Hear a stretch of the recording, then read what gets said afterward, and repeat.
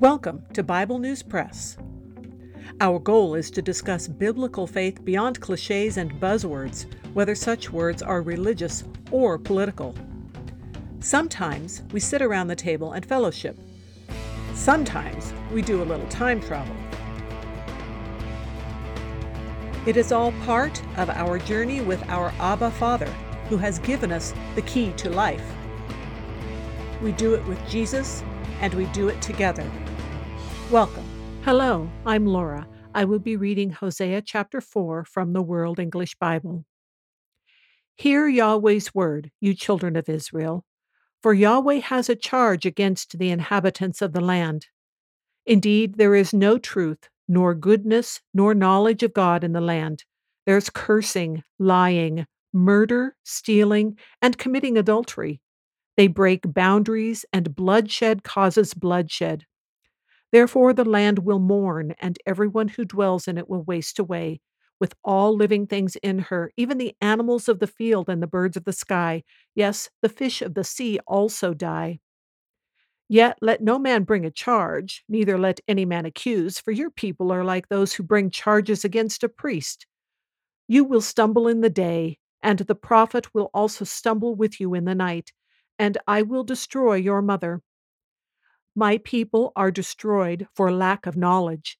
Because you have rejected knowledge, I will also reject you, that you may be no priest to me.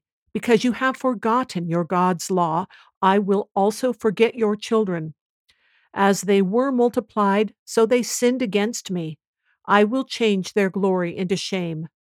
They feed on the sin of my people and set their heart on their iniquity. It will be like people, like priest, and I will punish them for their ways and will repay them for their deeds. They will eat and not have enough. They will play the prostitute and will not increase, because they have abandoned giving to Yahweh.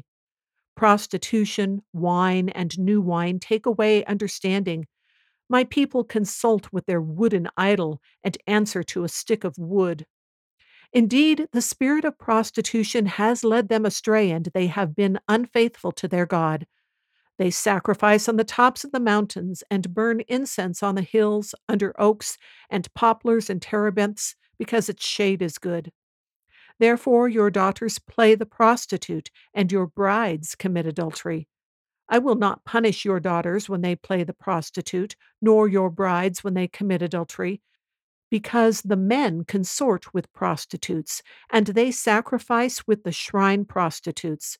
So the people without understanding will come to ruin. Though you, Israel, play the prostitute, yet don't let Judah offend, and don't come to Gilgal, neither go up to Beth Aven, nor swear, as Yahweh lives. For Israel has behaved extremely stubbornly, like a stubborn heifer. Then how will Yahweh feed them like a lamb in a meadow? Ephraim is joined to idols. Leave him alone. Their drink has become sour. They play the prostitute continually. Her rulers dearly love their shameful way. The wind has wrapped her up in its wings, and they shall be disappointed because of their sacrifices. That is the end of chapter 4. Here in this section, Yahweh is going to again make it clear what Israel has done. He wants them, and everyone who reads the Bible, to be crystal clear what has been going on. This is nothing petty or capricious in this judgment. When people reject God, they reject the source of life and all that is good. They reject proper knowledge of those things, and it results in depravity and deterioration. He begins with the crux of it all in the second part of verse 1. There is no truth nor goodness, things which flow from knowledge of God. This does not mean that no one in the land is following God, though most obviously aren't, but the land is ruled by leaders who rule this way, as we will see mentioned in verse 18. Then he gets more specific. If there is no truth, what is left is lying, murder, stealing, breaking of covenant relationships like marriage, wrongly claiming other people's property. That's what breaking the boundaries means. And continued bloodshed, as people without truth can't resolve anything. They have no basis on which to get along. When in verse 3 it says, everyone who dwells in it will waste away, it just explains what should be obvious. People trying to live under such circumstances will be struggling. They can't prosper. It's kind of like they have the life sucked out of them. And it's so bad it will affect every living thing, even the fish. Verse 4 sounds odd at first because it sounds like don't accuse anyone, but God just laid out the accusations. David Gusick points out that this is referring to Deuteronomy 17, verses 9 through 12, where the people of Israel are told to listen to the priest's judgment, which is according to God's law. But here in Hosea, he's saying there is no point of them even coming to anyone, to any mediator, because they have no intention of listening. Now, for comparison, here in the World English Bible and also in the NIV, it uses the phrasing bring charges against. In the King James and the Young's literal translation, it says strive with, and the New King James uses the wording contend with. So all of those give a picture of someone arguing with the judgment the priest has made. Now, in a few translations, they say something like, don't argue with me, my case is against the priests, along the lines that the priests could not be relied on for judgment, which is apparently true, but seems to be imposing meaning on what is actually said here. And in verse 5, he continues speaking broadly to those who are in the land. Though it is daylight, though they have the light of God's law available to them, they will stumble. Now refer to Psalm 119, Psalm 19, Psalm 43, Proverbs 6:23, and 2 Peter 1:19 talking about light this way. And of course, Jesus refers to himself as the light of the world in John 8 verse 12 and also chapter 9 verse 5. You can look at Isaiah 56:10, 39 through 10, and Jeremiah 14:14 for other references to Israel not paying attention to the light. Here in Hosea chapter 4 in verse 6, he gets back to the starting point. They have no real knowledge because they have rejected it. The term priest here seems to refer to Exodus 19:6, where God said they would be unto him a kingdom of priests, a holy nation. And there is yet a promise in Isaiah 61:6 of returning to this. And of course, in 1 Peter 2:9, it talks about the church this way. There are also three places in the Revelation where it talks about the kingdom of priests this way, chapter 1, verse 6, chapter 5, verse 10, and chapter 20, verse 6. In verse 7, it says, he had blessed them with many offspring, but in the midst of their blessing from God, they sinned. Again, people try to sometimes complain that if God would just make life perfect, they would worship him. But this is proven over and over to be a false premise, beginning with the Garden of Eden. And we also have the example of Solomon, and it's noted here as well. So they will be shamed. Maybe that will bring them to their senses. In verse 8, Matthew Henry proposes that feeding on the sin is the priest being okay with and maybe even encouraging sin because it meant more sacrifices for them to feast on. And this is obviously the wrong attitude. Instead, verse 10 says they will not have enough to eat. Maybe this means they will discover sin doesn't satisfy. The wrong craving is never going to provide what they think it will, and then with the example of prostitution, it talks about things actually being destructive, counter to what the gift was originally to include. You can see how prostitution leads to various things that greatly decrease blessing, like disease, breakdown of the family, even destroying children that they say they don't want. And because of all of these kinds of things, their people will not increase. In verse 11, we have more of the description of this perversion and excess. We know from other places, such as even in Deuteronomy 14:26, and where Jesus turns the water into wine, that it is not that wine is bad. But again, this is an inappropriate use of these gifts.